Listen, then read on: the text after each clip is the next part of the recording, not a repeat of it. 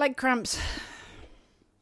Oh shit, I'm doing the date, aren't I? Sorry. I just saw the first text on the screen and was like, oh wait, no, that's my cue. Hang on, carry on. No, start again.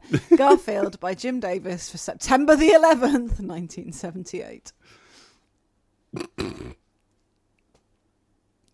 Leg cramps. There we go. The podcast that begins with Catherine saying leg cramp. I thought for a second that you had a leg cramp. No, if you didn't know what this was, just imagine like tuning into a podcast and someone just goes, leg cramps. The thing is, there's a chance. That's the title of the episode. Leg cramps.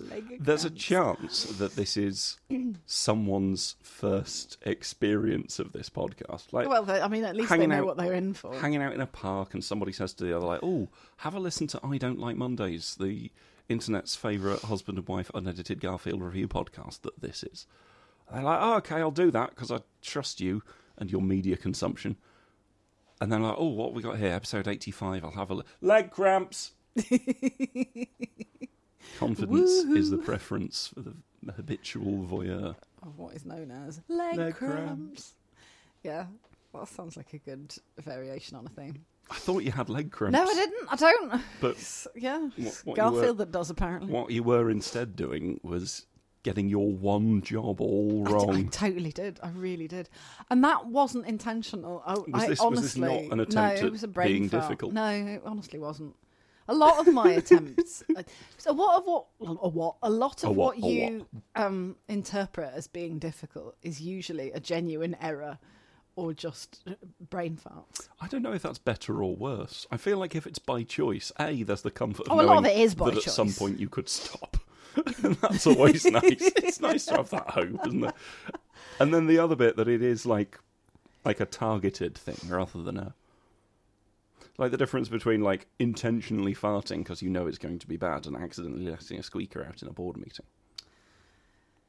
I'm not sure that's quite as good of a comparison.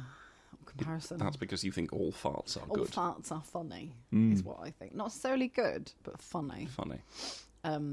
I think that is true, though. Yeah, I can get on board with that. This is very dark, but the ultimate fart is, of course, the exhalation of gas at the moment of peaceful death. And that is the funniest fart on earth. Wow. In a kind of, the irony of the human condition kind of way. Welcome to Toilet Nemi. Everybody's favourite goth comic about toilets. It's not intended to be goth. It's just intended to kind of demonstrate the futility of all of our socially constructed hierarchies of importance of value when ultimately everybody dies and everybody farts. This is true. Do you think the Queen wiped her own arse? Does the King wipe his own arse? Do they have a man for that? Brenda, I reckon, would have wiped her own arse. I think Queen Elizabeth would have wiped her own arse because I think she was, the kind of person who would have been brought up to wipe her own arse. Old Charlie boy, I reckon, King Prince Charles. Yeah, at least 9 people to wipe his arse for him because hasn't he got like footmen or something to dress him in the morning? I thought you meant that like a disease. Hasn't he got footmen? Yeah. Oh god. No, he's got like he's all his clothes laid out, and then a special man comes along and does his buttons for him. Do your own fucking buttons. Oh my god. It is funny. I would hate to be dressed every. Oh, how horrible! How infantilizing. You look at other countries. To have someone to put your toothpaste onto the toothbrush for you. Tell me that doesn't happen. Apparently. Oh, for fuck's Do it yourself, you dickhead. There are countries that have monarchies where the royal family's just like, we're just blokes. Just we know like that Denmark or something. Yeah, we know that we're figureheads. Yeah. But that's what we do. And because this country knows it's got nothing, it's all mouth and no trousers. Yeah, we were a big swinging dick when it was all piracy, theft, and slavery, and now that the world isn't shaded pink, with the empire. I was about to say it's not piracy, theft, and slavery, but it is. Kind of just is in different places. Now that it's not that, we're clinging to these things, and one of the things that we cling to is the imagery of the monarchy. Nobody does pageantry like the British. That's not something to be It's proud not of. something proud of, and it's something we've only started doing in the last 100 years or so. That is definitely not something to be proud of, you idiots. Yeah, it just fascinates me that there are countries with royal families where there isn't all of this. Yeah. And that's because they're countries that have got other shit to offer rather Just getting on than with stuff. Yeah. pantomime and... But again, that there's the people for whom that is great. You've got the maniacs that turn up and camp in the street for a couple of days so to see weird. a carriage pass Every by. time, Patreon listeners can, of course, check out our I Don't Like Maundays episode, which was released on the day of Queen Elizabeth II's funeral. yes, it was an emergency podcast, wasn't it? Podcaster's service. Yeah. Covering the strip that was released that day, of course. The Most modern strip we've done. problem is that you just keep talking and then I lose my train of thought. What are we talking about That's then? a solution. Oh yes, no, the crowds which are always portrayed breathlessly on the BBC and ITV and all the other kind of national public service broadcasters as, crowds lined the streets to cheer the monarch or whatever the hell it happens to be. And then you see pictures from people there or from Republic, for example, the anti-monarchy campaign group. And it's just there's a small section where there's maybe 2 or 3 deep, and then the rest of it is a quiet Sunday at a Camera rural trickery. train station. Yeah. And there's just no one there, and no one cares, and it's just used to kind of project this it's image of popular support. And Yeah, it's as no we one talked cares. on the Maundays episode, which is a pun that doesn't get nearly enough credit, the queue was a choice because that Could have made been it electronically It ticketed. could have absolutely been electronically ticketed. That It made gave the it cameras look, something gave to the look camera at, something to yeah. do. You go, there's a queue that's 3 miles long. Oh, the British people are that's a choice. Absolutely, That was decided upon by people because of the way that would for look. the optics. Yeah. Yeah. And that's cynical in a way that's really bleak when you start thinking about it. I mean, it's bleak, but it's not surprising. No, not in the slightest. No, it's bleak, but it's expected and entirely in keeping with, the way these people think Yeah. and act. Sorry, I'm just currently trying to I was gonna tuck say, what are you doing? I'm tucking my toes into my knee pit. Because they're cold. Because they are cold, Don't put yes. some slippers on then, or some Well, socks. we're recording a pod. If I have to put slippers on, I have to put socks on because otherwise it'll be all gross. And then Slippers on with no socks. you are They're all not gross. you are all gross. Keep my And toes then warm. Then I have to put socks on. Then I have to put my slippers on. Then I have to come back downstairs. And we're recording a podcast. And last time we were recording a podcast. We were recording a podcast. We took a break, and then several days passed. Yeah. And To be fair, I was very busy. oh yeah, you had a lot on. Yeah. And then we just didn't get around to it. Yeah. This is our regular attempt at getting back to speed. But we'll see, won't we? We'll see. We do our best. What was I going to say? I was going to say something with something that you Monarchy? mentioned in the ending of the last episode. Farts. Farts are funny. No, it was about how distanced we are from the products that we consume.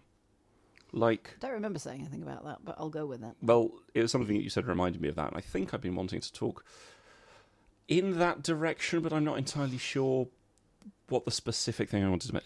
It just like the idea. If you said to me, "You've got a year, make me a Wotsit What, as in from scratch," the food item? yes, Yeah. not like a Gigor, but Yeah. like a No idea. Like find It's some a corn puff. Yeah, find some corn, grow some corn, Oh, I see, from scratch. build Yeah. an oven to puff your corn Oh, right, I see. So you're saying completely from scratch? completely from scratch. You could make an approximation of it. You'd have to make an oven. Well, You'd have to make flavourings. You'd have to make cheese. You can make an oven out in the garden with some hot stones. Yeah, I know, but that's fuss, isn't it? Yeah, it's less fuss than making an entire oven. There's I see what you mean, but I think you might have chosen poorly in terms of your product. But the Wotsit is, I will agree, a very artificial very artificial food thing. stuff. Yeah, There was a specific very highly processed. a specific and therefore dealing that I unpleasant. was either handling or preparing to consume, and I had that real moment of like tens of thousands of millions of pounds of logistics and infrastructure have been put into place so that I can have this small spearmint chewy sweet. And it kind of... I know this sounds a little bit like taking a big bong rip and going, oh, man, everybody's interconnected, man. But I was about to say... it's a bit of a thinky thought. But this is a bit of a thinky thought. But carry on. We're at home to thinky thoughts. Well, no, it's just, you know... I do feel better after having eaten a banana. And some if this cereal. is your first podcast ever... ever. Not even Welcome the first listen to the podcasts. It's like when I raised to my father the notion of podcasts. It's like, oh, you know, people talking about subjects. They're like, oh, well, why do you have to listen to that? It's like, you don't, in the same way that you don't have to listen to Radio 4. Like, oh, what makes you listen to that? There's no compulsion. No. Did he actually say that? Yeah, like, well, what makes you listen to? Well, you don't have to. What did he say to that? So, That's what a weird thing to say. Yeah. What makes you listen? I don't know. What makes people watch the fucking football? What makes people listen to Radio 3? What makes people walk down the street? What makes people pick up a newspaper? The answer Nothing is, of else course, to do. Christ's blessing. It isn't. No, it isn't. Anyway, yes, artificial food. Oh, just the distance of thing. And I know there's YouTube accounts. There was some sort of drama involved here. There's YouTube accounts of people who's like, oh, you know, we're primitive manufacture, like some guy in a bit of woodland making things from scratch. That guy. Yeah. And like one of the guys is doing it legit, and then other guys are obviously using excavators and mechanical things for the views. And there's like a couple of guys, or a guy who is legit, and they're sort of like, I made a toaster from scratch, to the point of like finding water with a sufficient iron content, you know, all that kind of thing. And then there's the people who's like, oh look, we built a caveman swimming pool. I was like, no, you can see where a fucking backhoe has done this. I don't know what a backhoe is, but it seems like that's what you'd say. A bit of mechanical diggering machinery. Yes. Diggery. Mechanicy diggery. Okay. Sounds like a character in a poorly translated RPG from the 90s. Mechanicy diggery. My name is Gatto. I've got metal joints. That's never mind. That's a real deep cut for the JRPG lovers out there. What's this from? Chrono Trigger. I've never played it. I think I've got it on my Steam Deck. I've just real good. never played it. Really good game. You've been enjoying a Baldur's Gate. I've been loving a Baldur's Gate 3. I've been having a whale of a time. It's so good. I was reading some discourse about it on the forum. No, it was all right. I was on the Something Awful forums. So the good thing about discourse on the Awful forums is, as I've said before, if you've always sort of, you know, if you're feeling a bit exiled from the internet, consider buying a forums account, because it's now a surprisingly pleasant place to post. It's very progressive. All the shitlords have been driven off. The forums, the majority the forums that we frequent. The forums that we frequent. Do not go in the pink forum. That's like a kind of cesspit where anything goes, but with a terrible degree of irony. Do not go in there, is my recommendation. I mean, I probably wouldn't post in the gun forum either. No, I wouldn't either. But even then, in the gun forum, there are often arguments about, like, you know, there's sort of a... Well, when was the last time you went in the gun forum? A couple of weeks ago, because there was some drama linked to from somewhere else. And I was something like... I think some of the people who are in the gun forum by now... They're all Americans, obviously, because in America it's considered a legitimate hobby to own and fire a weapon exclusively designed for killing people and nothing else. Oh, sometimes for, like, killing horses. Yeah, well, some of them do hunt. You know, there's a lot of hunting stuff out there. But sometimes there is a degree of self-awareness in the posting there. Not all of the time, necessarily. But anyway, most of the places are all right. If I lived in a place where there was such as bears, I'd probably have if I lived a rifle. on my own, out in the middle of nowhere on a farm where I had livestock to protect. Same as here, you know, farmers here can own a gun perfectly legitimately, and they can shoot a dog that's worrying their livestock quite right too. You know, that's their livelihood. You know, there are good reasons behind that. I'm not saying just don't. You don't need one. If you live in the middle of a city, like, I'm sure don't need one. It would be really fun to fire a machine gun, but I'm okay with not being able to do that, because if I could fire a machine gun, but the trade-off was everybody could have like AK-47s. Like no, I don't need that. That's fine. Yeah. But yeah, if you're in the middle of nowhere, like in the Appalachians, in like bear and mountain lion country, and you've got livestock to protect and or young children, Fine. I need to 100%. finish Get reading yourself a A shotgun. Libertarian Walks into a Bear. Yes. That's such a good title. It's such a good title. But- Sorry, the forums. Yeah, they are actually, quite a nice place to post these days. And A nice place to yeah, post. like you see, like some every now and then, like some chud will have a meltdown. In a kind of, like there will be, unpleasantly a transphobic meltdown or something, and then the pylon is astonishing, like And then they obviously get immediate perma ban, banned. and then just page after page of really, really funny, like best of weird Twitter dunking, which gives no revenue to the person who is being dunked on. I will say that the transphobia is not a feature. It's when not, Kat is no. describing, like, come It's- to this forum, No, we've I'm saying got it transphobes. as an example of what can if happen a if person someone is posts a like that. dickhead. Yeah. If a person's Rather a than dickhead. it's Tuesday, Yeah, it's yeah. time for slurs hour. Yeah.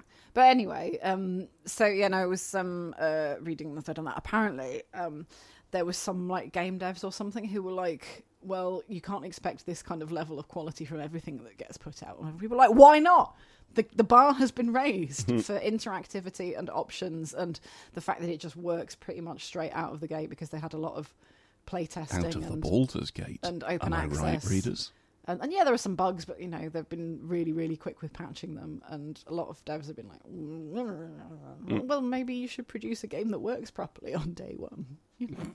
Maybe have you considered? maybe don't have crunch. Maybe don't have crunch. Although I yeah. think like part of it was they had near infinite money and like the, And a lot the of open acclaim access, and yeah. like there was a lot of goodwill, and Yeah. I think a lot of the open access. Yeah. I'm looking forward to playing it. I've It's never really good. baldened a gate. I still haven't tormented my Planescape.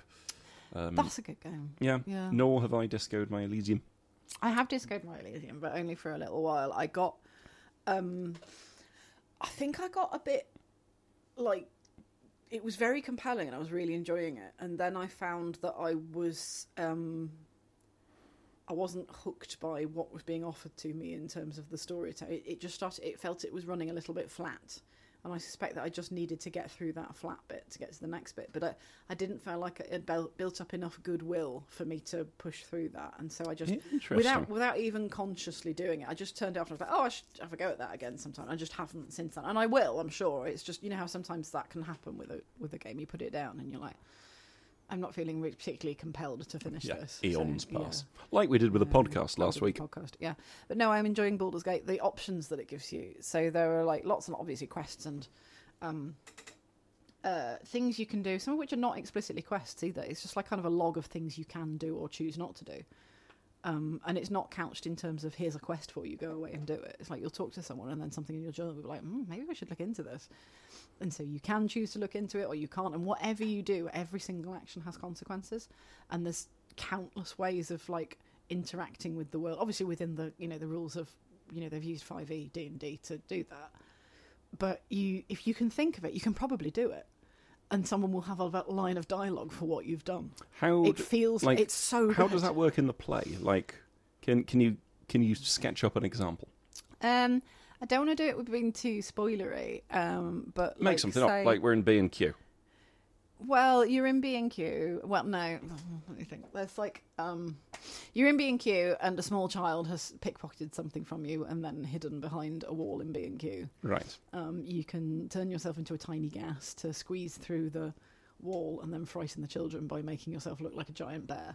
Okay. And the kids will be like, oh my God, a bear. Or whatever you choose to turn yourself into. Or you can, this is based on one of the quests, you can go and rescue another small child and they'll tell you the password to their secret hideaway in thanks for rescuing them. But you could just pass that child by if you don't explore. You'll never find them because there's no quest saying go and find this child. You just have to... You've got to noodle about and talk to people. Noodle about and talk to them. Things. And then you'll turn up and you get the password. And it's like, how do you know the password? Oh, okay, fair enough. You were kind to this person. And then there's like other branching options for what you can do. And there's for every single one, obviously, like, with dialogue choices, of course, they're going to be like slightly limited. But whatever you think to do, you can pretty much do it in terms of interacting with the environment. So some of the fights, for example, a lot of them have been really carefully set up so that there's lots and lots of different options to use the environment. So one of them, I was just getting my ass beaten over and over again. And then I thought, come on, have a proper look round. You've played D&D. And you've played a CRPG. So I actually sat back and I was like, stop trying to just biff it. And then I noticed that there was a huge ladder leading up into a loft. So what you can do is then position your party separately on the girders. And then I threw down a grease trap, set fire to it. That set off a chain reaction. Everyone panicked. One person tried to run up the ladder because I'd set up like a kind of choke point. I just kicked him off the ladder as soon as he came up. And then they have like little things like, you'll pay for that and all this when you're trying to... It's really nicely done. I don't know if I could cope with such a thing. Like, with the amount of options, the amount of so choices. Creative. Maybe it's the same as tabletop games. Because I always, I think I'd worry that I'm not doing the right thing. But because there isn't one. Exactly. Yeah. And so having that freedom, but also like we've talked about, and I think we've talked about it on the podcast, like not save scumming, and if save scumming, for those of you that don't know, is just very, very, very frequently saving. Quick so if save, something bad happens, reloading, you reload. Whereas in a game like Baldur's Gate, a game like Disco Elysium, failing things you can fail are forward. as entertaining and should be as entertaining as succeeding. And it's difficult to train yourself out of, I want the optimum outcome. I want every roll to be a 20. Because it's about story rather than, the mechanics are underlying the story. And I might have mentioned this on the podcast before. D&D 5th Ed, in fact, any tabletop role-playing system, is not a good basis for designing a video game. Because at the table, particularly, like levels 1 to 3 in particular for 5th Ed are fucking diabolical. Like, you just get your ass handed to you. Like, even a bunch of goblins can one-shot your party when you're at level 1. Like, good DMs will say, and I've seen this used as an example, like to a new party. Okay, so you tell me as part of your backstory before even the first session where we play, what have you done to get you to level 2? And then at the end of the first session, they're at level 3. So that gives a bit of backstory, it automatically leveling up people up a bit. And then the end of level, the first session is like, right, you've got some experience doing this, you're now level 3. And that way you can get over the hump of because otherwise what you have to do as a DM is just fudge so many rolls and fudge so many mechanics so that you don't get a total party kill in the first couple of sessions. It's really not great for that. And a lot of, for storytelling, right, we're getting into tabletop discourse now. No, go for it. But for a lot of games, D&D is kind of, yes, it's the big one, but it's not necessarily the best one, depending on what you want to do. There's other systems out there. Well, D&D is based in war. Everything is a fight. Everything is for, all of the mechanics, are for conflict. Usually physical conflict. Whereas there are much better systems out there if what you want to do is tell a collective story. Games that use, you've got a certain number of dice and you use them, and like the kind of systems that Grant Howitt uses in his games, or there are other ones where you've got like coin tosses for the degree to which you do something. Like, the stupidity of D&D is that 5% of the time your character, who is could be one of the world's leading experts in lockpicking, is going to whiff that so badly that they stick their own head into the lock and somehow mangle their ear. That's not how it works, but a good system will have something that mitigates that. So there could be an interesting failure, and a good DM will do that. So for a critical failure, they will say, okay, so you succeed, but this happens, or you fail, but something outside of your control happens. So it's not the character that's whiffing, something like that. But that, again, it requires a good DM. It's not sort of built into the rule system.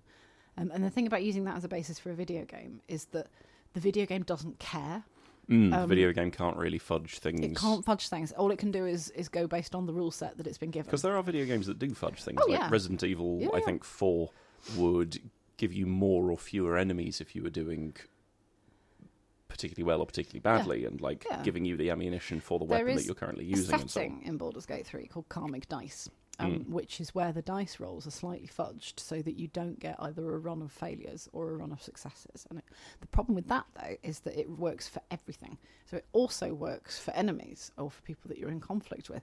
And someone did all the maths, and it makes it significantly worse for the player in terms of the gameplay experience. So even that attempt to imitate the kind of finesse and the nuance and the what's the word I'm looking for? Like a kind of authorship. No, when someone has kind of the power to be agile about something, or to discretion. The discretion, that's the word I'm looking for, of the DM at the table. Even that attempt to kind of mitigate by imitating that is essentially just a bit waff. So how would you Well, I mean, smarter people than I have thought through at the this. moment, I just don't think you can, because it kind of requires the conscious effort of storytelling, and that's something that has evolved in our brains over millions of years. This is true. You know, we are storytelling creatures, however you want to. We tell ourselves stories and we tell other people stories to try and make sense of the world, because the world is so vast and incomprehensible that the only way we can place ourselves within it is to put ourselves at the centre of our story and see how that connects to other people's Build a stories narrative. and build a narrative out of it.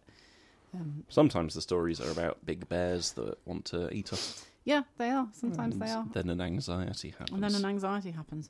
And sometimes the story... Yeah, a lot of the time the stories are about what if there was a big bear, and then the big bear doesn't appear. And you've had all the fun of the what if. Yeah, but because we've told ourselves that story so many times, and because we feel the emotions of a story when we are listening to it or telling it or thinking about it, because of the way our brains work, because it's a protective element, it is better to be frightened of a bear that's not there than to not be frightened of a bear that is. But yes, long story short, the answer is that it's not a great system for doing that, but they've made it work. You know, and the voice acting is very entertaining, and all of the options are in there. So yeah, it's...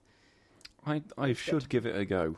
In the same way that I should restart my Disco Elysium playthrough. And like it's the sort of thing that I don't think I'd like to stream Disco Elysium, because I want it to be a very personal thing. Like, I want my stories or my choices to reflect and be reflected in that game. And I think there'd be an element of performance and people being like, oh, you should respond with this. Oh, no, respond with this.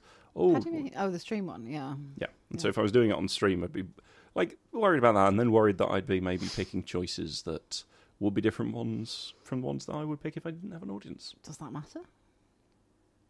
Well, it depends on whether you're role-playing and who you want your character to be. Doesn't it? If you're playing it for a stream, then that's different to playing it for yourself. Like, yeah. So I am role-playing, as you know, and thinking about the decisions that I would make, you know, or that this person would make. And one of the nice things is that in 5th Ed you can get inspiration, which means that you can re-roll a dice roll if you flunk it. How do you get inspiration in the game itself? In the game, so you have you choose a background for your character. So my avatar that I'm playing through with is a kind of urchin kind of, grew up on the streets kind of background. So whenever I make a choice which benefits, like say for example the kids who nick some stuff from me, I gave them some money to go and start their own little thieving business. So I got inspiration from that because it was to do with my background. Yeah. So it encourages proactive role play and thinking about what would my character do in these circumstances, not necessarily what would I do. I just see that as mechanics. I cannot see the meat on the bones. I can only see the bones. It's like, okay, well, then in this situation, I need to do this. I feel like I can't role play. But there could be circumstances in which there are conflicting ideas. So like on the one hand you kind of want to, this person here comes from a really disadvantaged background, but on the other hand the thing they want to do is going to really harm all these people over here. So you've got this kind of moral dilemma of, well, do I go with this person, what they want, the individual selfishly because it's something that I personally relate to, or do I go, actually in this occasion, you know what, this is wrong, we can't do this, it will hurt all of those people. So that kind of moral dilemma is something that can produce, and that at the tabletop will produce role play, and a good DM will engineer those situations. Yeah. Where there is conflict. So in our game yesterday, like our DM was basically just like, she asked us all like months ago for like some, not me because I was joining the game, for some backstory on who's people that's close to you, who's just all kinds of stuff, and she just picked from that and had someone kidnap someone that I was very good friends with, and then use that person as an image to do all kinds of stuff. So it gives my character motivation and a reason for being there, and a good DM will provide those plot hooks. Just the thought of pretending makes me very anxious. I'm going to LARP next weekend. I'll pretend all week. Oh, cross-country pretending. I can't. Oh. Lovely. Great fun. Weird, because I've done improv. I've done acting. Yeah, but you're always playing a part. What was it that Peter Sellers was like? There's something about him, he was being interviewed or something, and someone said, oh, was it for the Muppet Show or something? And someone said, just be yourself. And he said, I couldn't possibly do that. He couldn't be himself. He could only ever be characters, which is a sign of, someone who desperately needed to talk to a therapist, I suspect. Yes. But yeah, you know what? I found something out yesterday. Yeah. That apparently, I went out of my way to try and make something I was put in charge of at LARP incredibly inclusive, to the point of, producing leaflets, informative pamphlets, distributing them around camp, and then putting names in an anonymous box. And then apparently one person was like, oh, well, I heard that it was just the same usual names doing something. And I was like, you motherfucker, how fucking What does dare that you? mean? What does this... Explain this to me. It's basically LARP bitching. Someone was complaining that they felt left out from something. Were they left out? No. Oh, okay. They'd just chosen not to engage. Great. Despite the fact that there were leaflets all around camp and a box. And on several occasions, I'd said in the middle of a camp, like a meeting, faction meeting, please do this. I can't do it on my own. I need everyone's help. Everyone needs to do this. It's just, you get to the point where you're like, what more? Fuck it. LARPer's gonna LARP and complain. In any geek hierarchy, there will be a lot of people who think the world revolves around them and have no social skills. And So we're back to storytelling, the heroes of their own story. yeah, exactly. And yeah. And I'm really, really miffed because I genuinely went out of my way to make it as inclusive as possible because I didn't want it to be like the usual suspects doing a cool thing. And it wasn't. We had 34 people or something like that who signed up for something. Surely if you want to do a cool thing, you do a cool thing. Like you either speak to somebody about building a cool thing or you seek out cool things to do. There are some people who LARP who kind of think that plot should come to them and they get cross if it doesn't land in their lap. It's like you get out of it what you put in. Yeah. So like some of the same people who've been complaining, I've been to their camp, and like looking for some game or trying to bring some game to them, and I've walked in and there's just been like an out of character conversation about what their kids are doing at school, and I'm like, okay, you're not playing, I'll go elsewhere, and then they complain that they don't get any game. Anyway, end of LARP bitching, but there'll be some people listening, a very small percentage who'll be nodding and going, yep, LARPer's going to complain. I wonder if our audience has a slightly larger percentage of LARPers than the average. Than an average Probably, podcast. Yeah. Because, again, it's quite niche what we do. There is a big crossover between Garfield content and LARP. I mean, there isn't. I just said I funny. genuinely think that there's money to be made in, if not consultancy, like a business teaching improv for LARP people. I mean, probably. A lot of them come from theatre anyway. A lot of them come from improv, No, people who did drama. for people who ain't done that and people who are maybe not as good as they could be but want to be better. Yeah, no, I can see something in that. But the thing is, like, as I say, you get out of it what you put in. And I like bringing game to other people. That's why I like monstering and why I like kind of trying to get involved, as many people involved as possible. The sentence, I like monstering, is a very good sentence. I appreciate that. I was so annoyed when I heard that. Like, maybe disproportionately. Like, if I felt like there was any kind of justification behind it, then I would have, okay, fine. But the fact that I went out of my way, and particularly, when I went to the second event this year, and I was like, it was just after I'd been signed off work for 3 weeks, yes. And I still, I still went to the effort of doing that little leaflet and trying to do things, even though was that the one with the owl on it? No. Consider the owl. No, Which one was that? This was the one that you chucked up something away of it the other day. I don't want to say because I'd rather keep the bitching anonymous. But yeah, I was just and I went out of my way even though I could barely function after having been was that my a cat's? slipper.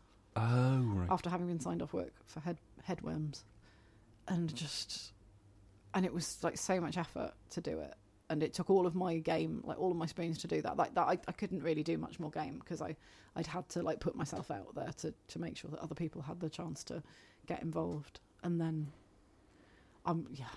burn the tent down. I might even burn the tent. I down. might even vague post about it Shit, on Facebook. is it? I know. Wow. I'm that annoyed. Wow, That annoyed. And someone else was like, "Oh well, no one from our group, was volunteers." And I was like, "Well, no one put them down." And then I remembered that actually no, someone did, and then they said they didn't want to do it. What are you talking about? Fuck off. That's really annoyed me in a playground way. But then, as folks were saying yesterday when we got together for in-person D&D, it was with a group of LARPers, hence all this bitching happening. The problem is that adults never really grow up. It's just playground bullshit wherever you go. At LARP, it happens to be like nerd bullshit. In any kind of fandom, it's playground fandom bullshit. At work, in the office, if you're on a £200,000 salary, it's office playground bullshit. It doesn't matter where you are or what you're doing. I like a £200,000 salary. It'd be nice, wouldn't it? We could maybe get a house then. Wouldn't have to make a Wotsit from scratch. I could just... You could just get someone else I could to just buy buy a pack of Wotsits. I could buy a pack of Wotsits, yeah. Because Wotsits do cost like 199,998 pounds. Yeah, I can use my 2p to scratch off the Wotsit and see if I've won. Yeah. Wotsits are the horrible little cheesy puffy You don't ones, like a aren't Wotsit, they? I do hate you? Wotsits. The smell of them is revolting. A Wotsit's and the taste is Cheetos just- in America, is that the same They're going? kind of the same. I like a Wotsit. They're absolutely Have we- disgusting. I They're the feel- ones that if you put them in water, they go, don't they? But not in a nice way, like a skip. Well, don't... Skips have a firmness to them. Wotsits have a firmness. They Wotsits don't. have... They just go, Nah, man, you've... horrible. You're thinking of Knick-knacks. actual packing I peanuts. like knickknacks, I like knickknacks. but I don't like a Wotsit. I like a Wotsit, mate. I think we have discussed the concept of a Wotsit that's sufficiently large that you would slice it at a roast dinner. We have talked about this on I the don't like podcast. that idea, though. Just I don't like that. I mean, aren't they like hollow in the middle? no, Are they not? no, they're like puffed Oh, gubbins. they've got a bit of, but they're quite airy, aren't they? Well, yeah, it's like an aero, but made out of cheese wood rather than chocolate. You can get large Wotsits, which are sort of the size and thickness of my thumb. Oh, But the problem is what? There's only one problem. I That- can see several already. that interferes with the cheese to Wotsit ratio, the CTWR. that goes way off because, like, on your standard Wotsit, right. it's about this big Got and a lot about of this cheese wide. powder. A lot of cheese powder and the right Why kind did I of think Wotsits are surface bigger? area. Probably because the last time I ate one was when Was I when was you were smaller. small. Yeah. Or because you just hold them really close to your face, and that's why you're so intimidated by them. I don't find them intimidating. Whereas, like, I a just find large them Wotsit, disgusting. yeah, I just want to clarify that I'm not frightened. Catherine of is Wotsits. actually, she's currently wearing a t-shirt that says, I am frightened of Wotsits. That would be I a great T-shirt. Right, okay. You know, like the Ghostbusters sort of, you know, something with a red line through it. That, but it's a Wotsit, and then just I am frightened of Wotsit. I own several stupid I t-shirts. want that one That is real badly. Far and away the dumbest fucking thing. Do you not think that's a good idea? I am scared of what... No, frightened. I am frightened of Wotsits. Of Wotsits. Like, what are you... I was going to say, what are you trying to... What message are you trying to get I'm across? frightened of But yeah, that's the Wotsits. What message. I'm else? frightened of Wotsits. Yeah. I just... Do you not think that's really good in a kind of like an avant-garde sort of, you know, surreal Right, like an... humour kind of way? I don't know. No? I can't tell whether it's... Maybe that's a good sign. Whether it's that, too that silly. you find it baffling. It might be too whimsical. It's not whimsical though. It's very serious. Right. Okay, that's the important distinction. And then you could put that on the back of the T-shirt. This is not whimsical. Okay, no, that fixes This it. is very This is serious. not a whimsical T-shirt. I am deadly serious. That, with that clarification, I'm Yeah. in. Please do not be fooled into thinking that this is a T-shirt of whimsy. Right, the whole background could just be a wall of text about that. Yeah, I cannot emphasise enough How that this is a frightened I am genuine of fear. Wotsits. Please If do you- not bring them near If you me. show me a Wotsit, I will... Right, I'm writing this down. I am writing this. What an incredible idea for a T-shirt. Do you not think? I am frightened of Wotsits. Should it be I am frightened or I am very frightened of Wotsits? I think just frightened. I I am am frightened of Wotsits. Frightened of Wotsits.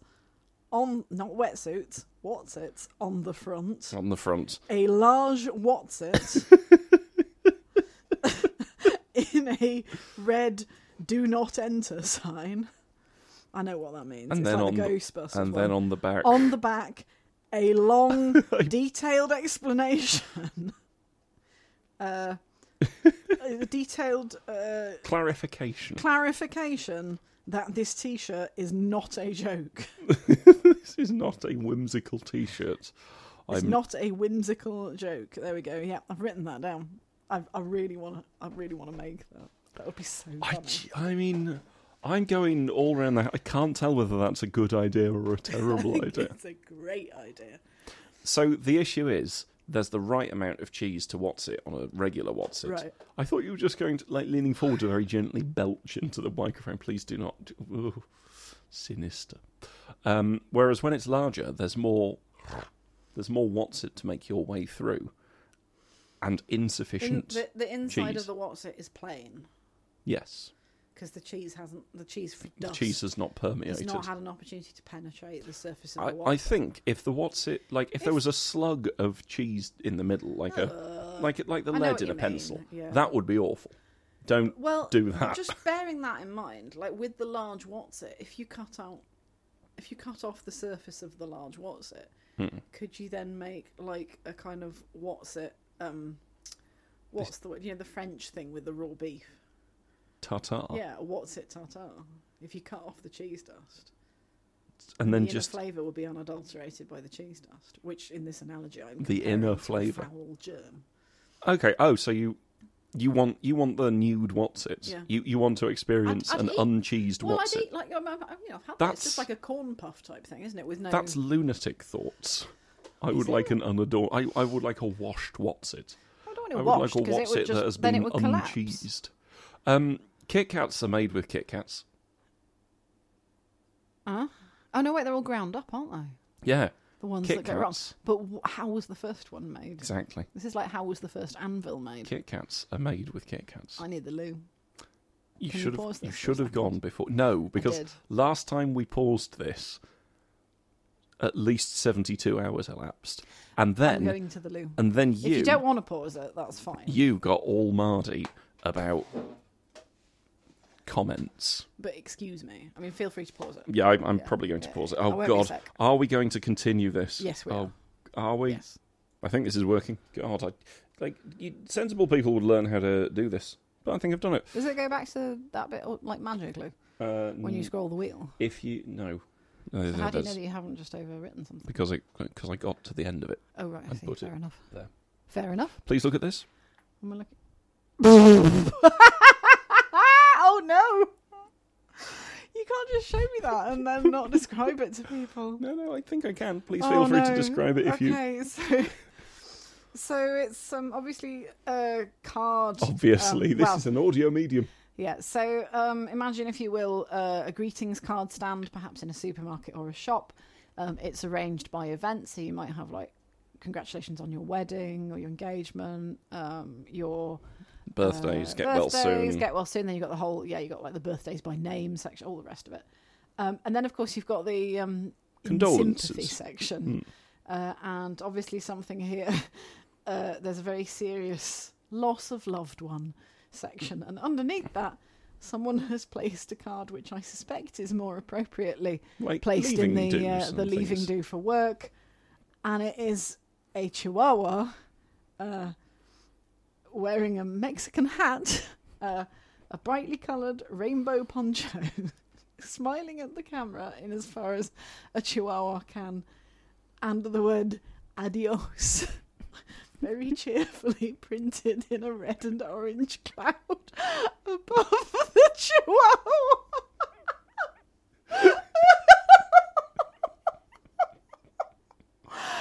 Oh my God, imagine. I'm so sorry about the loss of your brother. Adios! Adios. Oh no. Good, isn't it? That's really good. Yeah.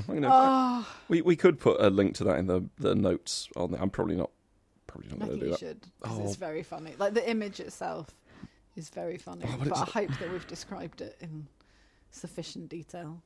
Adios. You're right. Yeah, I'm just looking to see how long we've been going. Oh, ages, I'm mate. conscious I've been talking a lot this episode because I've just been sort of monologuing on things that have annoyed me. Well, that's okay. You were grumpy on the last episode, so it's wasn't I? And now that I've eaten 2 shredded wheat and a banana and a little bit of baklava. 3. Did you eat all of the baklava? Only a little bit. Because while I did buy the baklava for you, I might also have some baklava. Only a little bit, because it's a large piece of baklava and I couldn't eat all that. A big clever. Big clever. Big, clever druggo. I like baklava. I like baklava. But I don't like Wotsit. I'm frightened of Wotsit. I am frightened of Wotsit. I don't know. I think as long as the text on the back was like dry and expansive. Yes, very serious. That very, very serious. That would make it better. Because I worry that you would be a little like it would be a little too whimsical. Like, I'm frightened of Wotsit. It would be this T-shirt is not a whimsical T-shirt. Yeah. This is a very serious issue, They which are. countless of hardworking individuals must deal with on a day-to-day basis. You know, the texture of the Wotsit is offensive. It's just very serious. It is a foul product to me. Yeah. Hmm. Do not bring them into my presence. I'd like some Wotsits though. I don't want. I Wotsits. would like. I don't want I Wotsits. don't want. They're horrible. The smell of them alone is just disgusting. Nah, mate. Like if a child is eating Wotsits on the bus. I mean, the bus already smells bad as it is. Like the addition of Wotsits, or like a stuffy bus on a cold, wet evening on a Thursday in November. Wotsit sandwich. The windows are all steaming and claggy. Everyone's on their commute. Nobody wants to be there. They just want to get home. And then a small child opens a packet of Wotsits and the equivalent of a nasal nuclear bomb goes off. Wow. Disgusting. Wow. Anyway. Wotsit sandwich. No. Wotsit tea. No. 2 Wotsits up your nose. No. Absolutely not. Running around going, "Roo!" like that. That was one of your favourite pastimes when you were in your late teens. Okay, a fun sex game where you put a Wotsit in each ear and a Wotsit in each nostril, and your partner has to like lovingly smooch the Wotsits. Disgusting. Disgusting. I would simply kick them off. Climbing, but instead of climbing chalk, you've got a bag of Wotsits. So you need to put your hands in and give it all that before. Horrible. It wouldn't even work. No, it wouldn't. But the Wotsit juice would become claggy. Wotsit juice? Yeah, you can't juice a Wotsit. The powder would combine with the sweat on your hands to form a Wotsit juice. But halfway up the wall, you'd have a little snack and be like... This is making me feel queasy. Really? Yeah, I don't like Wotsits. They're disgusting. The thought of... But I love cheese, but Wotsits are not cheesy. What if Wotsits were the size of a grain of rice? No, because it's the flavouring. Like that pasta that pretends to be rice but isn't. It's the flavour. Also, it's the flavouring. It's not the corn puff Isn't that itself. a Greek It's the drink? flavouring. What also? Yeah. No, you're thinking of Saganaki. No, that's a city in Japan. You're thinking of Metaxa. No, that's the name of the Spanish Football Association CEO. You're thinking of a mountain range in Canada. Okay. The Appalachians. I don't know of any Canadian mountain ranges. The Appalachians are in America. Yeah, I know. The United States of America. I know that. Yeah. Are there any... Can you name a Canadian mountain range? I know Niagara Falls is... No. It's like part of the Rockies extended to Canada. Well, I don't fucking know. What am I, an atlas? Well, I don't know. You might know. You know. I've Geography. just very clearly said that I don't Trivial understand. Pursuit. This is a podcast, isn't it? This is...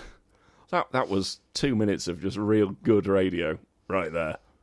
I don't know why you do that. Like, why do you draw attention to the content of the podcast when you know that what people come for is whimsical discussion of how Wotsits are very frightening? This is not whimsical. This is very serious. No, exactly.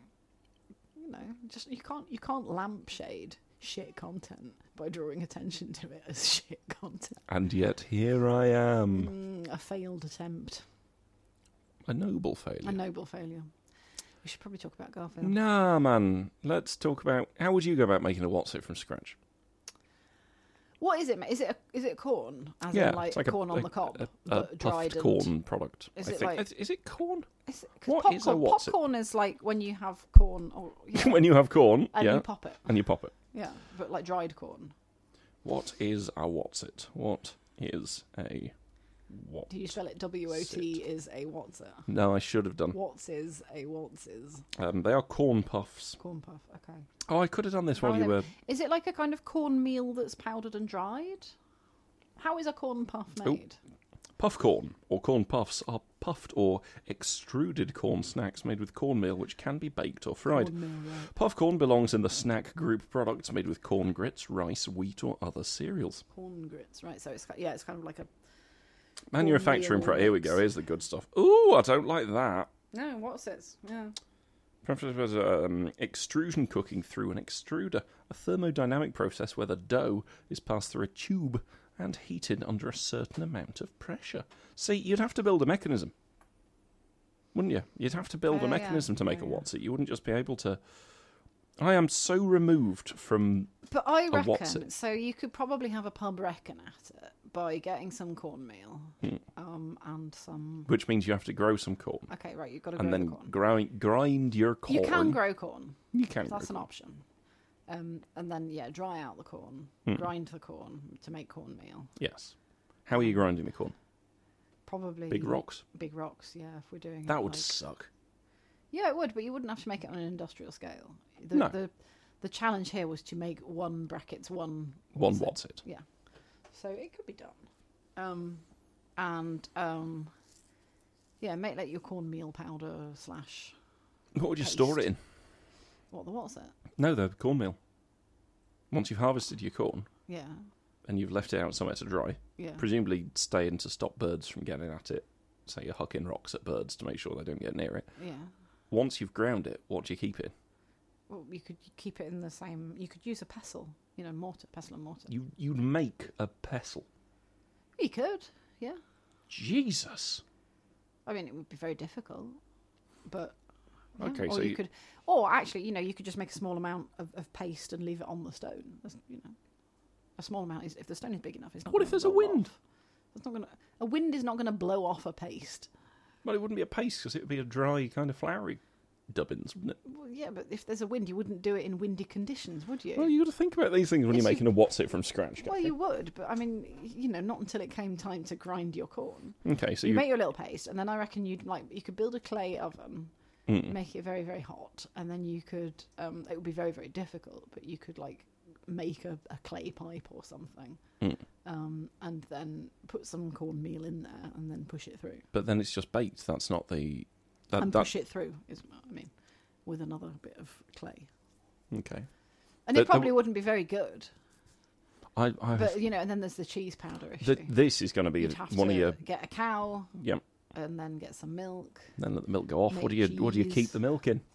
Because currently it's been kept in the cow. A cave. No, man. You can't fill a cave with milk. What do you put the milk in? Between the cow and the cave. You'd have to make a wooden bowl. I don't want to do that. No.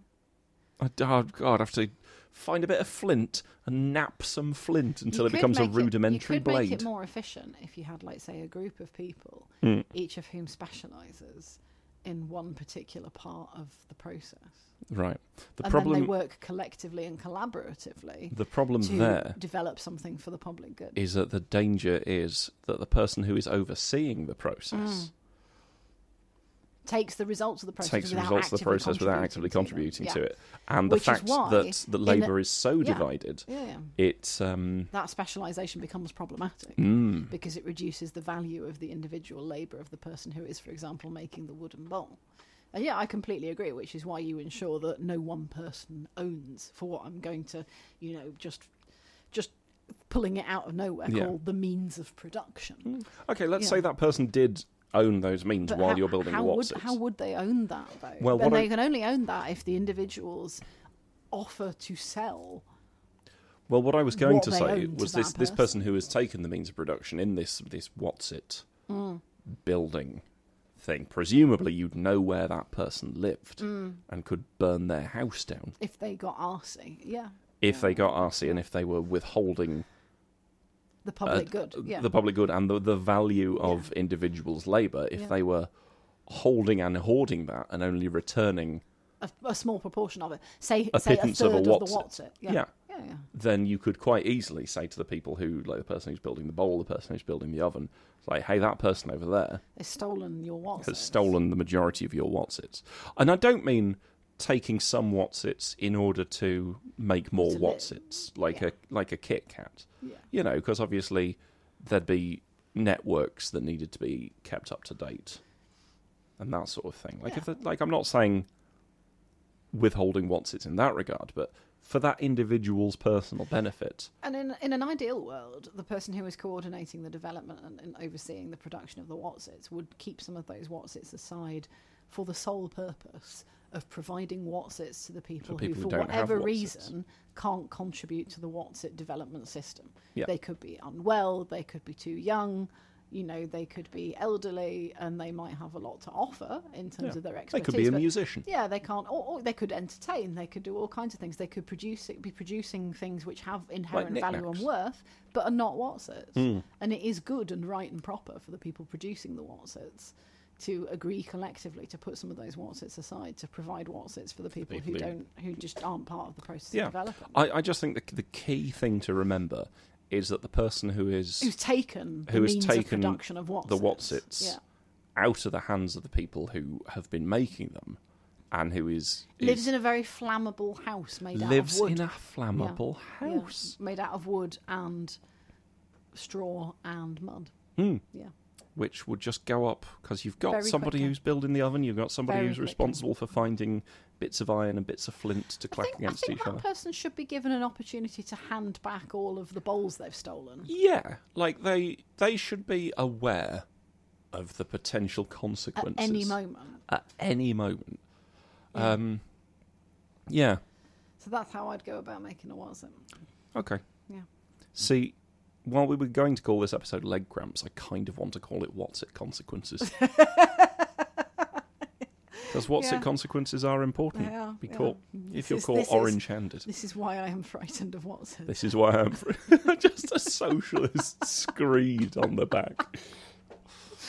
Wotsits are a symbol of how divorced we are from the labour we produce and the food created by labour. Send this to some political economists and put them all out of a job. But that's okay, because there'll still be some Wotsits for them. Yeah, because we've put some Wotsits aside. Put some Wotsits aside for people who do useful things like think about political economy. Yeah. Anyway, Garfield. I enjoy recording these podcasts with you. Very much so. It does remind me. Is it intellectually stimulating for you in a very deeply unintellectual way? It takes a lot of smarts to be this stupid. And playing in that space. But when you said stimulating, I'm now thinking of a range of Wotsit-themed sex toys. And that would suck. No. Like a Wotsit butt plug. Oh, Wotsit dildo. Just rasping its way in your passages. No. A Wotsit flogger.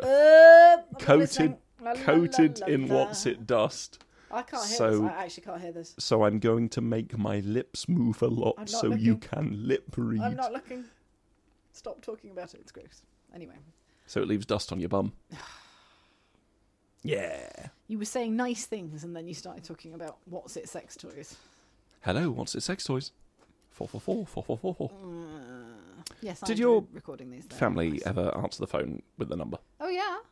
So if I want to remember what my grandma or grandpa sounded like, I just think of them answering their phone. And is it answering with the phone number? Yeah. Huh. There we go. I can do it right. Yeah, it's right there. Isn't that nice? Yeah. That is nice. Because obviously, like, if I phoned them, then, to phone your grandma and let them know what time to come round for the barbecue, etc. Do you remember when the phone would just ring without warning? Our next door neighbour has a landline, and I heard it ringing the other day, and all of a sudden it was like 1998. Fuck that. Text me before you phone me. Warn me. No, I used to like having a chat to my friends I from like school having would a talk chat all with the time. I didn't because not particularly. Oh God, no! I remember when it was like free or really cheap after peak hours, like after 6 or after 7. Zone. Yeah, like you just phone up and just talk nonsense. Like I remember just sitting at the bottom of the stairs. If a friend phoned you for a chat now, without warning, without sending a text, being like, "Hey, I'm free. Do you want to chat?" Oh, it'd be lovely. Yeah. Awful. Oh no, I'd love it. Just like shit. I'm being phoned. Someone's died. Shit, what's happened? No, if someone just phoned up and was like, "Hey, how you doing?" I'm like, "Great, lovely. Yeah, no, I'm not too bad. How are you? That'd be great. If someone I knew really well, yeah."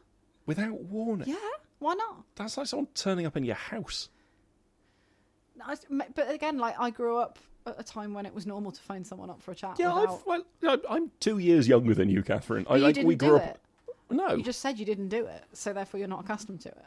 So it doesn't matter when you grew up. Like, you just didn't do it. I did it all the time. I've had a conversation on the phone before. Don't get me wrong. Yeah, but not at a time when that was like a Not normal like- thing that you used to do. Not like every in night with your Daria, friends. where Daria's sister is hogging the phone. What was Daria's sister called?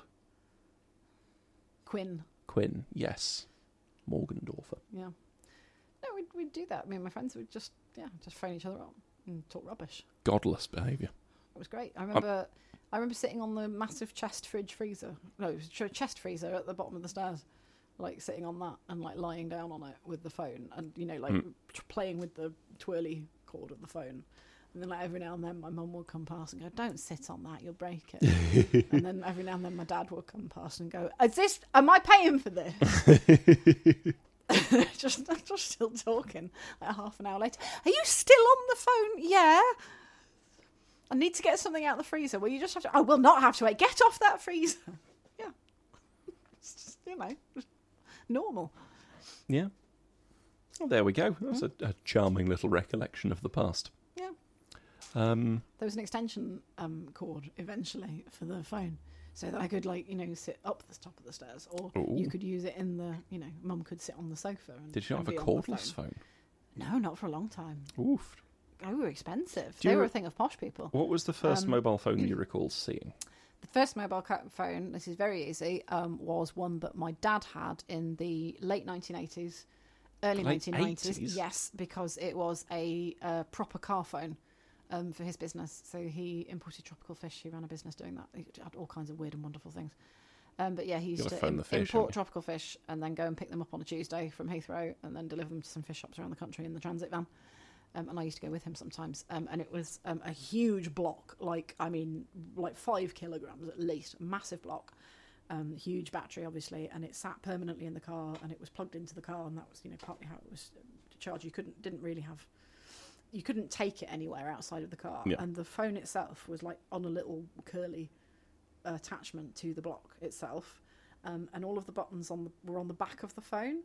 Yep. And the buttons were kind of really... It was like white plastic, like clear... Not clear plastic, but, like the sort of opaque one with lights underneath. And the lights were bright green, like a kind of... Not a neon green, but like the kind of green that's on your computer at the moment now, like the sort of green that you get from... Wotsit, glow-in-the-dark sign. Yeah. And they would light up, and you could have it hands-free. And it was really, really loud throughout the whole van, or you could pick it up and use it. And that is the first mobile phone I remember. Nice. What was the first mobile phone handset? First mobile phone handset was the one that I had, which was my first mobile phone, which was like 98, I want to say. Something like that. No, maybe 99. And it was, I can't tell you exactly what it was. Was it a Motorola? Anyway, I was on T-Mobile, as was... No, Cellnet. It was Cellnet, actually. And it was like a little tiny screen with LCD, just small button. All you could do was text. Motorola got their name from car phones, because like the Victorola, and then the Motorola is like a Victorola for your car. Yeah. My parents had one of the bricks, like the big 80s business phone. Was that the cordless for the landline, though, or was it an actual mobile phone? No, that was a mobile phone with a SIM card the size of a credit card, like a cell phone that is... Cell phone in the sense of it connects via wireless mobile cells positioned around the country rather than the kind of copper/full fibre as it is now. And I remember those. They were absolutely fucking massive. Yeah. I wonder... Like the one my dad had in the van. Yes. Yeah. They would... Like, you could comfortably beat a man with that. Oh, God, they were huge. Yeah. Let's see. Where are my photos? There is a photo of me as a small child dressed as a tiny businessman that somebody uploaded from when I was in a play at school. Oh, a tiny businessman. There is a picture of me somewhere on Facebook, which, if I can manage to... I think I've seen that one. He was a tiny businessman. Dressed as a tiny businessman with a enormous... Oh, there's lots of photos of me. I remember the past. Oh, no, I'm looking at the past and it's making me sad. That's okay, we've got the present. That's true. Isn't that? It's important to think about what lies ahead rather than getting all big sad about what doesn't. Where's this small guy gone? Catherine, you're going to have to do some talking into the microphone while I try and find this, because it's now become a thing that I need to do, rather than, just a time passing thing. I'm now sort of that's beholden. fun. One of my old uni friends is going to Curious Pastimes next week because I think his daughter wants to go. Isn't that lovely? So hopefully I'll see him there. Well, that's nice. Oh, there we are. What are you looking at? Is this a picture of you as a tiny businessman? With a mobile phone. Oh, I have seen this. Oh.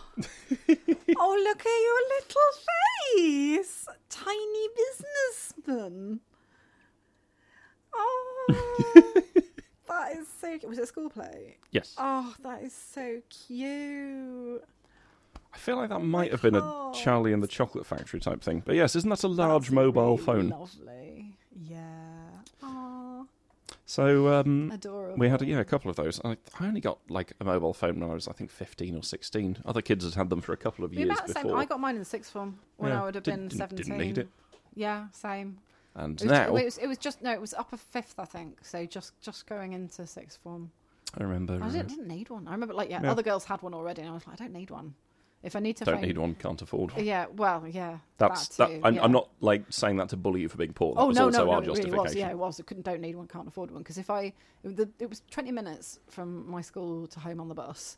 If the worst came to the worst, I could walk to grandma's, and that was like a half-hour walk. And so I did that a couple of times. I remember there was a snowstorm and all the buses were closed. I didn't phone. Because, why would I? The arrangement was, if I couldn't get home on the bus, I'd walk to grandma's. So I did. Just walked to grandma's, turned up, was like, oh, hello, I thought you were expecting a cup of tea. Phoned mum and dad, that was fine, and they picked me up in the 4x4 or the van, it would have been the van in those days. Yeah. Same again when all the buses went or something, there was a huge car crash or something. Just walked. Yeah. That's what you did. You just, to move. Or reverse charge call. Yes, the joy of the reverse charge. Charge call. My dad used to piss and moan about that, something chronic. Like, I remember once, I was in town, I was in Leeds city centre, and I'd been to see some friends. We'd been shopping, we had a nice afternoon, and then all of the trains had gone down, and the bus, there was just, for some reason, I think it was some IRA bomb alert or something. Oh, okay. Something ridiculous. It might have been late 90s. I'm sure there was one where they blew up the tracks outside or something. And I phoned my dad, phoned home with the reverse charge through the operator. And the first thing my dad said was like, why are you phoning? You know how expensive it is. I'm like, I can't get home. Can you come and give me a lift? Oh, I suppose so. Walk to school and I'll pick you up from there. I was like, for God's sake. So, a couple of things. My dad used to work for the post office at the time that they handled telephones. Oh, did he? And so I knew he worked for the post office, but I didn't know. What did he do there, if you can say? I cannot remember for the life of me. But he used to tell me, there's a code that you could dial that would call your number back. So there's a... which would... Yeah. And it wouldn't, go to a live line. It would just make it would trigger your phone ringing. Yeah.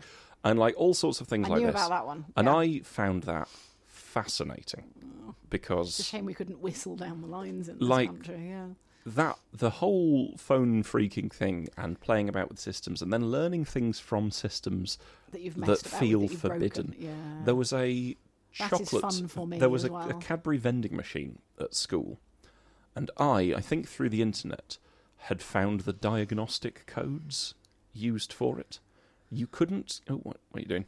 Sorry, no. Oh, okay.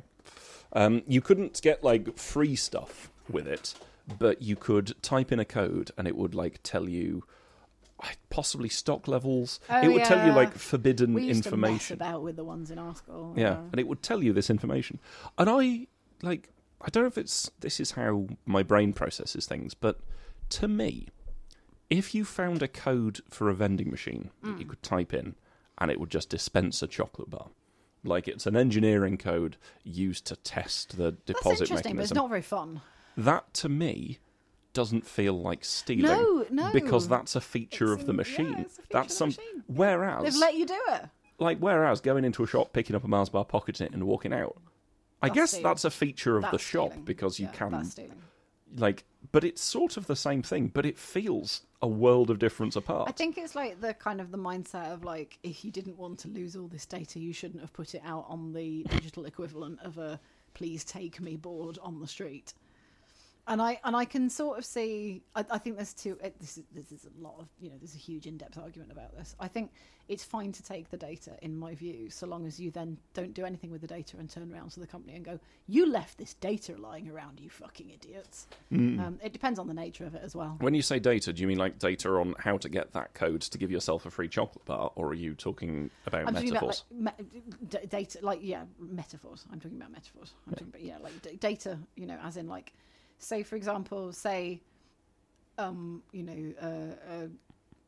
government hospital IT system leaves out, someone probably shouldn't have been poking around in the first place, but someone is poking around for whatever reason, and they find huge amounts of personal data. It is right and proper for that person to take that data, not do anything with it at all, and tell that person, that organisation, store it securely, and immediately tell that organisation, look at this, you idiots. You've left this open. Here's how you might want to fix it, but go and talk to a professional. I've been good about this, but someone else might not have been. Well, that's a big feature of... morally, to me, that is acceptable. Like white hat hacking that is... that's a feature of penetration testing. One of the first things, it's called OSINT, Open Source Intelligence, which is basically, by Google, what can I find about this company? Yeah. What can I find about this person? Not breaking into things, stealing credit card details or stealing passwords or anything. Just if I use a variety of search engines, and if I go to website/login.php, can I find their telephone number online? Yeah. Their personal mobile phone number. Can I look at their public Facebook page and see perhaps the name of their son or a niece or nephew? Can I then WhatsApp message them on their personal mobile phone saying, "Hi, it's so-and-so, I've lost my phone. Can you send me XYZ, this person's details? Don't worry, I don't need any money or anything. I just need to know," and so on and so forth. I'm not saying anyone should ever do this, but it just feels like it's not. Careless with their data. It feels like it's not stealing. If you can press a certain number of buttons on a vending machine and then it gives you a free thing, that feels like that's not stealing. And I know it is, but also that's. And I never did this because that wasn't an option on the vending machine. You bet your ass I would have done it. Oh, boy. The history of hacking, as we all know, is the landscape, shall we say, the historical landscape of hacking is littered with the furious bodies of lots and lots of neurodiverse people who engage in total good faith, who just want to know how things work, and who come up against people who don't understand why someone would just want to know how things work and don't want to do anything nefarious with it. He did not stop there. He made little machine language programs to test all the functions of the chips. They had to be little programs, since the Altair's memory was so minuscule. He did this until his own 10 input devices. His fingers had thick calluses. The 8080 chip had a 72-function instruction set, so there was plenty to do. An amateur pilot, Dompierre listened to a low-frequency radio broadcasting the weather while he worked, and after he tested a program to sort some numbers, a very strange thing happened when he hit the switch to run the program. The radio started making zip, zip, zip noises. It was apparently reacting to the radio frequency interference caused by the switching of bits from location to location inside the Altair. He brought the radio closer, ran the program again. This time the zips were louder. Dompierre was exultant. He had discovered the first input/output device for the Altair 8800 computer. That's from Hackers, Heroes of the Computer Evolution by Stephen Levy. Interesting. I find it fascinating, and I genuinely think that I should retrain as a computer security.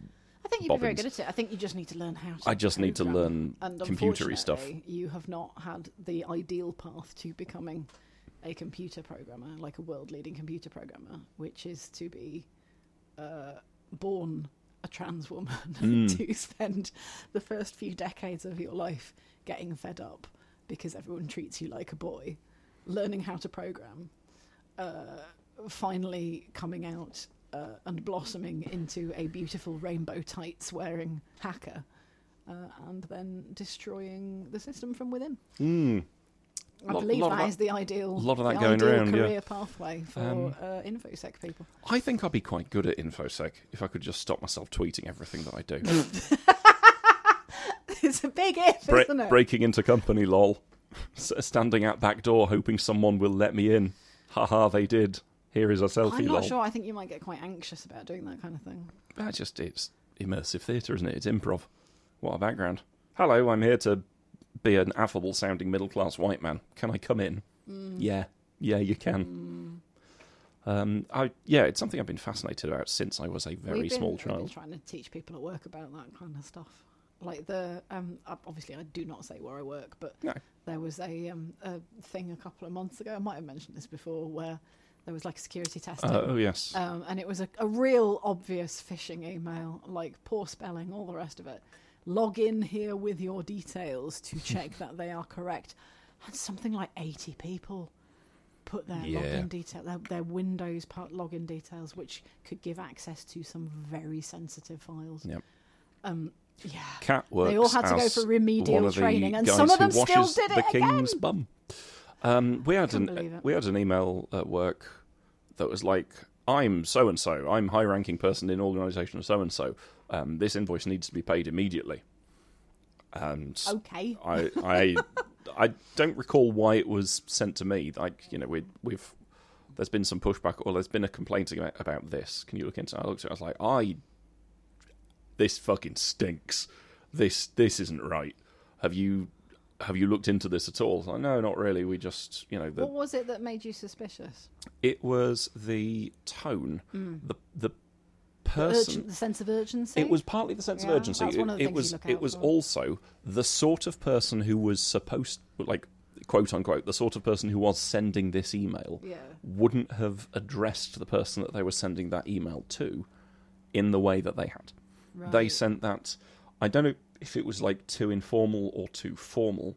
There was something that was something like off about the way the language was used. This person wouldn't, and it wasn't like glaring spelling mistakes, or it was like slightly too familiar. So this is quite interesting. So like this is. I wonder if something about the way we're going to ding the autism bell. A lot of neurodiverse people, in order to feel like they, to mask and to fit in, have to consciously study. You learn the rules, and therefore maybe are a little bit better than people who just take it for granted at recognising when those rules have been broken.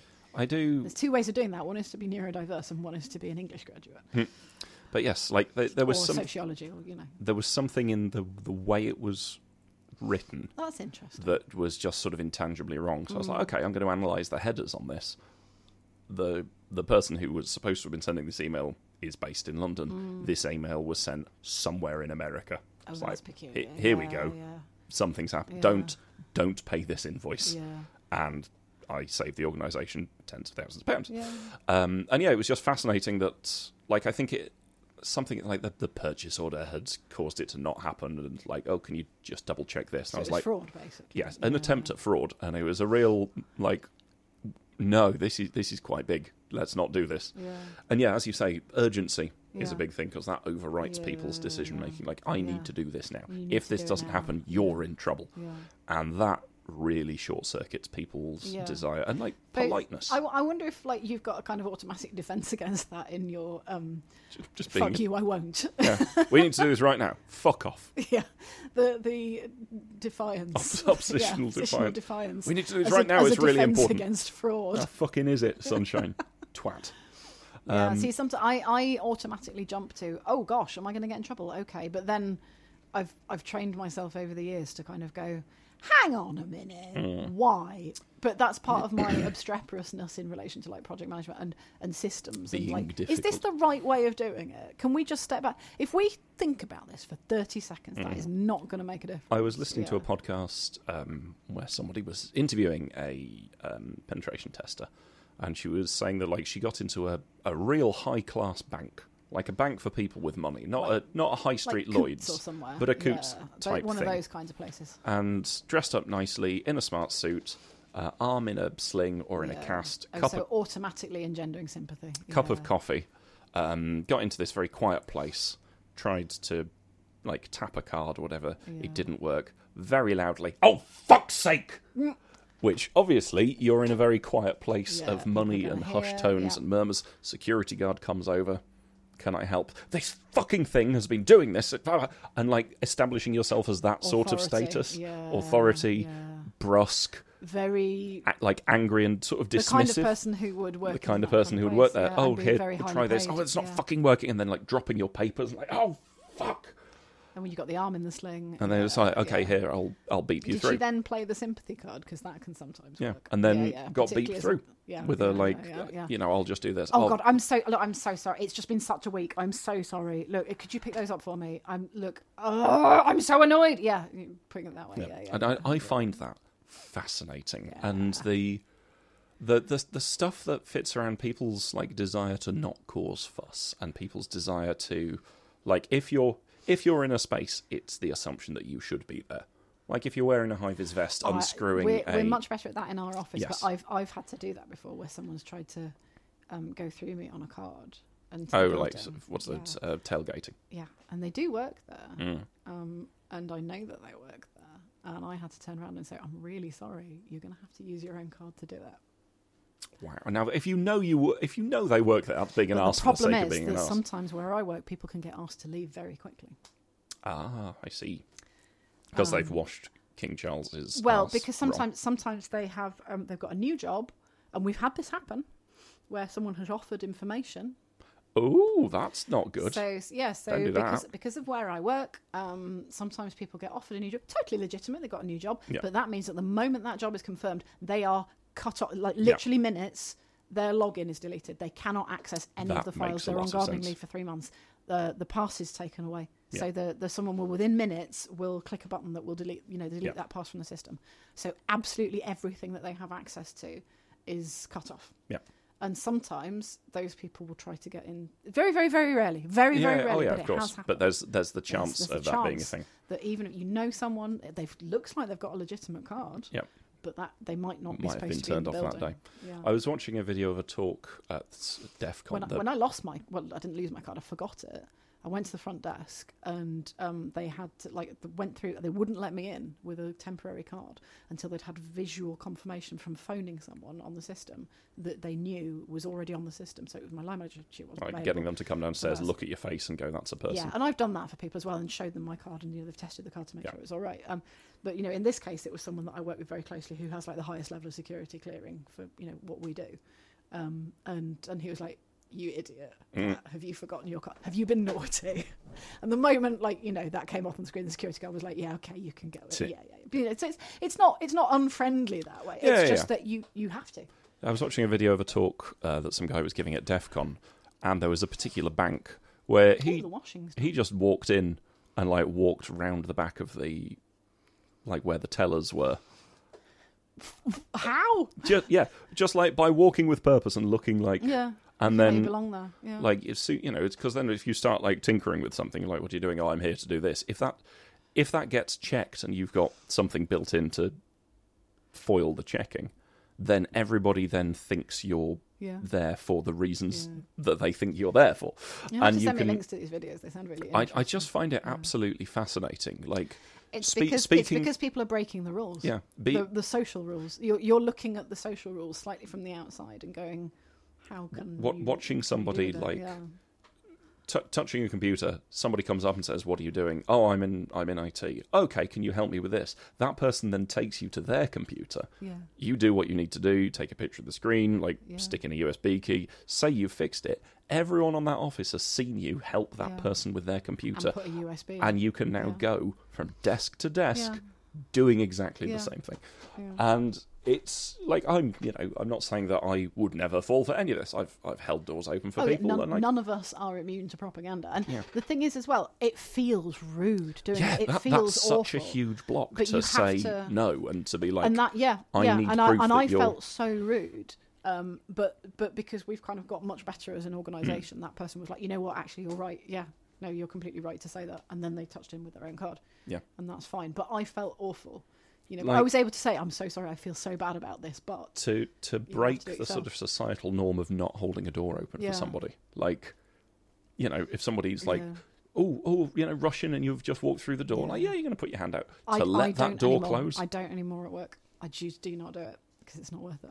Which makes me feel terrible. Yeah. But because they're kind of building a culture where everyone does that, it's now... it's no longer quite as rude as it was, which is how you improve security. Yeah, I wonder if part of this, as you say, is seeing the rules, seeing the mechanics. Yeah, you're seeing the mechanics of the game. Of the social interactions. And seeing where there's, So ways of tabletop spoiling gaming is playing by the rules, but you don't like that because you want to break them because you like the mechanics. I don't want to break them. I want to see what they can do. You want to see what they can do, yeah, and that involves not immersing yourself. Yeah. Maybe I just do that. Maybe I and that's cool. every day for a couple of hours start like learning some basic programming stuff. Yeah. Because You'd be really these are good the at sort it. of things where you can be self-taught, and I think having a couple of decades of being a performer and like an immersive performer and that kind Don't of thing. second guess yourself. The main thing is the technical stuff. I think that's where what you could do actually is have a look at the kinds of qualifications and skills that those people have, and then look at. Oh, I've emailed a man who runs a company about it, and he gave me some advice. Look at what your skills are, and then see where the gaps are. The gaps and are. fill it in. Yeah, that'd be fun. Yeah. Hello, I've come to squirf your nurbles. My name's Herbula Squirfington. Oh, hello, Herbula. Do come in. Can I take your computer away? I know you. Yes. I know you think I'm obnoxious, but I'm very good at wheedling my way into places. Not that I shouldn't be, but like when You're saying we should do this as a team? We'd be very good as a team. I'm quite good at stakeholder management. I think we could argue our way into anywhere, and I don't mean argue with other people. I mean with like each other. you and I just for sure. arguing, and people 'cause would we know just each beep other. us through because it would be worse to have us with them. Exactly. Like I'm quite good at traditional stakeholder management, which is getting people who vehemently disagree with each other to sit in the same room and talk, and eventually come around to what I want them to do and make them think it's their choice. Because I'm a devious, manipulative little bitch when it comes to people management. But it's because I can read people and I can read the room, and which I know you can't believe, but I can. It's part of my job. So you just choose to be obnoxious. You know the right things to say and you choose not to. No. Sometimes. It's like when you were scandalised in the bar the other night when a lady asked if I'd like to try the beer, and I said, why is it horrible? And you were like, Guy! But the way she'd said, do you want to try it, was with the undertones of like, this might smell a bit like underwear. You might not like it. And so by saying, oh, is it horrid? Like, is it horrid? Well... But so what I would have said there instead is like, oh gosh, that does sound interesting. Yeah, no, maybe I will. Is it a bit weird? Or like, oh, is it a bit funny? Is it like, does it taste a bit like, is it a bit Marmite-y? Like I'd have made it kind of more of a back and forth, No, like without just funnier going, to say, is it horrible? But it's funnier for you, but not for everyone else. I sensed that was awkward for her because she didn't know how to react. Because what you'd done was shut down the small talk. You shut down the small talk there. No. Because it's difficult for her to bounce off that because it's not what she was expecting. No, it's ideal because then she just goes like, yeah, some people think it is. A little bit. For you, it's ideal, but not for a person who's working to a different script. Like the other day, two charity door knockers came. Oh, did they? Oh, and nice people. I get, Charity's fine. I don't mind doing that. I'm never rude to but the those government... people. Never rude to those people because that sucks. No, absolutely. However, I've sometimes seen like Tory canvassers coming around, but I've only ever seen them like disappearing away from our front door as they put a leaflet through, and that makes me very sad. I want to engage them in discourse for 45 minutes. Well, that's the thing to put a pin in. But like when these guys came, I opened the door, saw what they were doing. I was like, "Hi guys, I don't want to waste your time. I'm an absolute arsehole. Have a lovely rest of your day." And they were like, "Yep, okay, bye." And I closed the door. And I like that because that does undercut it. That no, breaks I agree the with script. That, yeah. It sets me up, like explicitly sets me up as the bad guy in that situation. But it doesn't, in a fun way. Yeah, and the language that you're using indicates that you're. It's a nice, in inverted commas, way of telling them that, you don't have the money for it. You're very sorry. You don't have time for it at the moment. Then they're going to waste their time if they do this. But you recognise that what they're doing is good work in a funny way. Yeah. Yeah. Just people stop me in the street. Hi, can you spare 30 seconds to talk about it? I'm really sorry. I'm an absolute piece of shit. Have a lovely rest of your day, though. And with a big old smile, and I walk away. And there is a moment where they're like, just sort of catching up on that. Which I can totally see. That's fun. And that's different. But the difference there in that interaction is that you're not expecting them to say anything to you afterwards. Yeah. We have talked before about that Tory canvasser who put a leaflet through, and I opened the door. I was like, "Was this you? Don't bring these here." Oh, is that thank why you we're very not much. getting any? And I that's that funny thing where if I'd have opened the door and rightly said, "How fucking dare you? How do you sleep at night?"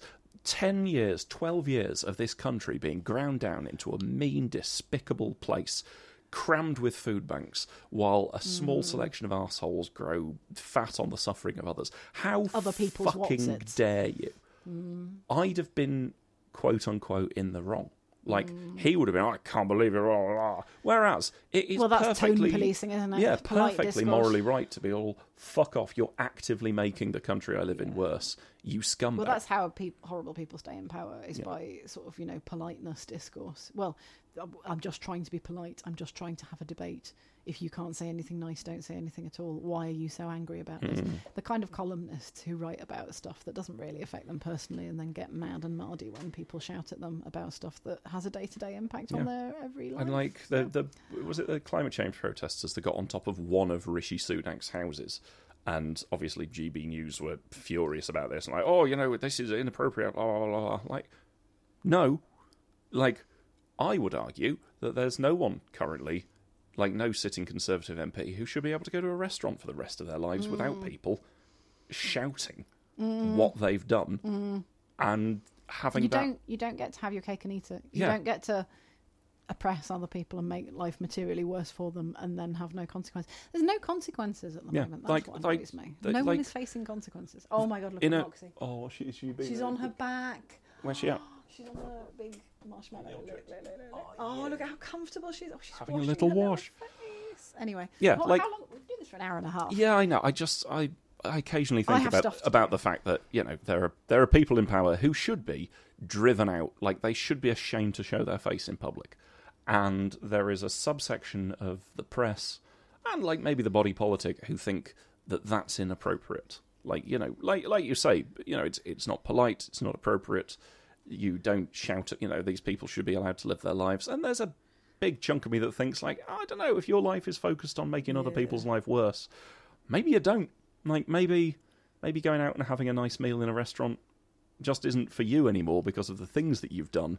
Mean people follow you around the street with a loudhailer, publicly declaiming your crimes. They should do. It's tubers. We should hire people with tubers to follow Tory politicians around, playing clown music everywhere they go. Again, clowns bring joy to people. Yeah, that's true. Yeah, it's just funny that if I'd have told this man, "Fuck off, you're actively harming the country that I live in," you'd have been the arsehole. I'd have been in the wrong in that situation. But that's because our society values politeness and elevates. That's why they get away with it. That's why they get away with it, because they just, You have moved so far away from this microphone now. My hair out. It's the smiling villain, isn't it? Anyway, I hate to say this, we should talk about Garfield, because I do have stuff to do today. What time is it? It is 2:00. I have stuff to do. Getting a lot of Bloodborne energy from this. I thought this was a ghost at first. So, do you want to describe the first panel? So the first panel is... It's really weird. Garfield's sleep box. There's something kind of... Eldritch. Yes, I was about to say Lovecraftian horror about it. Yeah, I think that's the first time I've heard his name pronounced as Lovecraft rather than Lovecraft. I said Lovecraftian. Yeah, I know. Lovecraftian. That just made me feel weird. Lovecraftian. I would say, maybe, I don't know, I'd automatically shorten the vowel. I wouldn't really say I'd say Lovecraft anyway, because that was northern vowels. Lovecraft. Lovecraftian. I don't know, maybe I just shortened it automatically because I was using it as an adjectival kind of... No, it was just interesting. Anyway. It looks a bit like a ghost. Or like a horrible jelly. So, it's Garfield's sleepy box. There is a series of whoosh lines going upwards, like a column, a rocketing column of orange whoosh. Because of the way orange, it's sort of pale. Yeah, that's orange. It's got orange stripes in it, but it's like against a white background. But because it's such a contrast with the colour of the background, I honestly thought this was like a solid cube. Yes, it looks a little bit like an Energon cube or similar, albeit not purple. The blanket is. Before there is a moving? blanket. Yeah, the blanket has been propelled up. So it's the blanket... It's got something in it. Is sort of hovering on top of this column of movement lines. It's effectively showing that a thing has whooshed up into the air, but for all the world, it looks like a blue... octopusy. Yes, a blue... Not the Bond film. Wobbly ghost. Yeah, it's a blue wobbly ghost. Second panel... The blue wobbly ghost on the move? Ghost is on the move. There's a whoosh line showing that it's cloud. Run about the place. Going whoosh. And it looks like an octopus or a squid or one of the living failures from Bloodborne. You know the big blue guys? Yeah. And then third panel 3, we've got half a biblically accurate Garfield. For he's shaking his back end back and forth, so he has many legs. The blanket is on top of him. Sort of peeled back slightly to reveal his face and legs. He looks very grumpy. His first 2 legs are stock still. Like his So front legs I'm are stock assuming still. he's waggling his back legs. Yeah. His back legs are waggling. Then there's a star, a swirl, a lightning bolt, a scribble, 2 exclamation marks. The classic cartoon swear replacement. I don't know if he's swearing or if he's going... I think it's just ambiguous, really, isn't it? It's either replacing a swear or it's Could just a we noise be of anger. seeing Garfield say fuck? Fucking leg cramps. Yeah. And he says leg cramps, as we open Leg the show cramps. with leg cramps. Leg cramps, and that's it. This isn't a joke. There's no joke here. No, but it's quite charmingly drowned. Is it? I like that it looked like that's what's happening with these two. Oh, what mystery. And then, the reveal with a punchline. It's not a punchline. It's just a depiction of an animal having a leg cramp. It's not. This isn't funny. No, but There's no comedy in Garfield. But it's funnily drawn. It's just. It's not even. Is it whimsical? I don't know. I don't. I like it because it makes me think of Bloodborne. Well, And yeah, there we go. that's enough You've for got me Halo sometimes. effect going on, haven't you? Right. 19 fine. comments. The comments. I thought that was a ghost. Poor Garfield, he had leg cramps. Looks like an octopus. Garfield, you should exercise more. What's that supposed to be? And then like a long I screed think from someone about. I think Garfield sweared. A long screed from someone about how leg cramps are a symptom of not enough sodium intake. Okay. You should eat more lasagna, Garfield. Oh, interesting. Oh, Has there been some drama? I think there's been some drama. Garth canned her equals great about 12 years ago. Dear Tyler Hobbs, just one more thing. I don't even care you keep putting up these stupid posts. Good riddance, I say. Signed, Garth plus canned her equals great. I have no idea what's going on there. And I don't Garfield care. plus Calvin and Hobbes equals great. Obviously has beef with Tyler Hobbs. I think this is the first beef between them that we've seen, so I don't know if I've been doing it in reverse chronological order or how, but I'm intrigued to see where that continues. R. Tucker 913 over 11 years ago says exclamation mark ampersand octothorpe $, percent sign caret. Oh, not ampersand, sorry, at symbol. I'll start again. Exclamation mark at symbol octothorpe $, percent symbol caret ampersand asterisk open bracket close bracket. MI almost 11 years ago says September the 11th 1978. First profanity by Garfield. 5 replies. We got discourse. Flying Ace says, I swear, or Garf does at least, leg cramps stink. 900 exclamation Then a full marks. stop and a dickload of exclamation. Pink Yoshi fan, have you ever heard of coincidences? Gabe Gamer supports Ukraine. Hang on, that was I just wanna get replying through to these. username at Garfield remembers 9/11. Fucking Is that a hell. real profile? No, I think they must have Weird. changed it. Have you ever heard of coincidences? Gabe Gamer supports Ukraine. He couldn't have this comic was made before 2001. I think Pink Yoshi fan must have been the person for whom that was their name, and they had to change it. Emzwa88 said the first curse was on January 16th, 1984. Now, either that person was born in 1988, or we have Nazis in the Garfield comments. Vula the Face Borrower over a year ago says, what a day, never forget it. Garfield has cursed the world. Haha, just kidding. Love that, Garth. No curses. Okay. They're playing their own game and I Yep. don't dislike it. Yep. Dakota the Kid over 8 years ago says, watch you at $ octothorpe ampersand language. I have virgin ears. Okay, as a reply. Watch your language. I'm a swear detector. And yes, the D word counts. What? The D word. God, damn? Da- Dildo. I was thinking damn, but It is damn but usually. where's that written? It's not. It's not. Don't expect any fucking sense. Garfield out of this cusses, says Luco457. Luco457 also says, ooh. lot. So Luco457's comment would have been much funnier if it didn't have the question mark or the exclamation mark. It's just Garfield. Imagine fighting a In boss on Demon Souls. Garfield cusses. And then rather than you died or Nightmare Slain or Prey Vanquished, just Garfield cusses. There's a reply. Agreed, says Greninja5. I'm with you there, buddy, says Crendel. I'm right there with you. I'm buddy. right there with you, Yeah, buddy. get it Yep. right. Crendel. Whoa. Come on, treat these replies with the respect they deserve. Jesus. Love to Laugh says, what the heck was he sleeping in? There is a reply. And the reply is, a wooden box. If it isn't still his bed, it was for at least the first decade or so. Full stop. Yeah, Moon- love to laugh, not knowing your Garfield lore. Moondrop needs caffeine over a year ago. Says, for swell, lol. Sort of eyes, face, at symbol, I'm octothorpe, losing caret, the will to live. dollar sign, asterisk, close brackets, open bracket, ampersand, exclamation mark, exclamation mark. I always pause when I say asterisk because I worry that I'm going to say asterisk. Yeah. And every single time, it's like when you step on an escalator that's not moving and your body goes, asterisk. I know it's an asterisk because that's an asterisk. And I know that the character is an asterisk. Asterisk. Shit, it's happened again. Asterisk is the Gaul, the little French fella. Is the little... Did Garfield say what I think he said? Wow. Yes, he said cunting leg cramps. Village of cunting leg cramps. Fat Cat Animations 12 months ago. It's so simple, Garfield. Get a new leg. You don't hate that. The answer is simple. See great clown, Cagliacci. I've got to go and do stuff, and also my back's hurting. Okay. Well, lovely folks, to see you, everyone. Thank you for joining us. can we see them? Yeah. Ugh. Put some clothes on.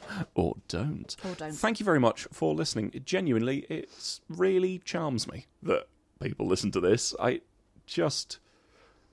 clown who was at the clown school has been apparently just powering through these. So thank you very much, that clown.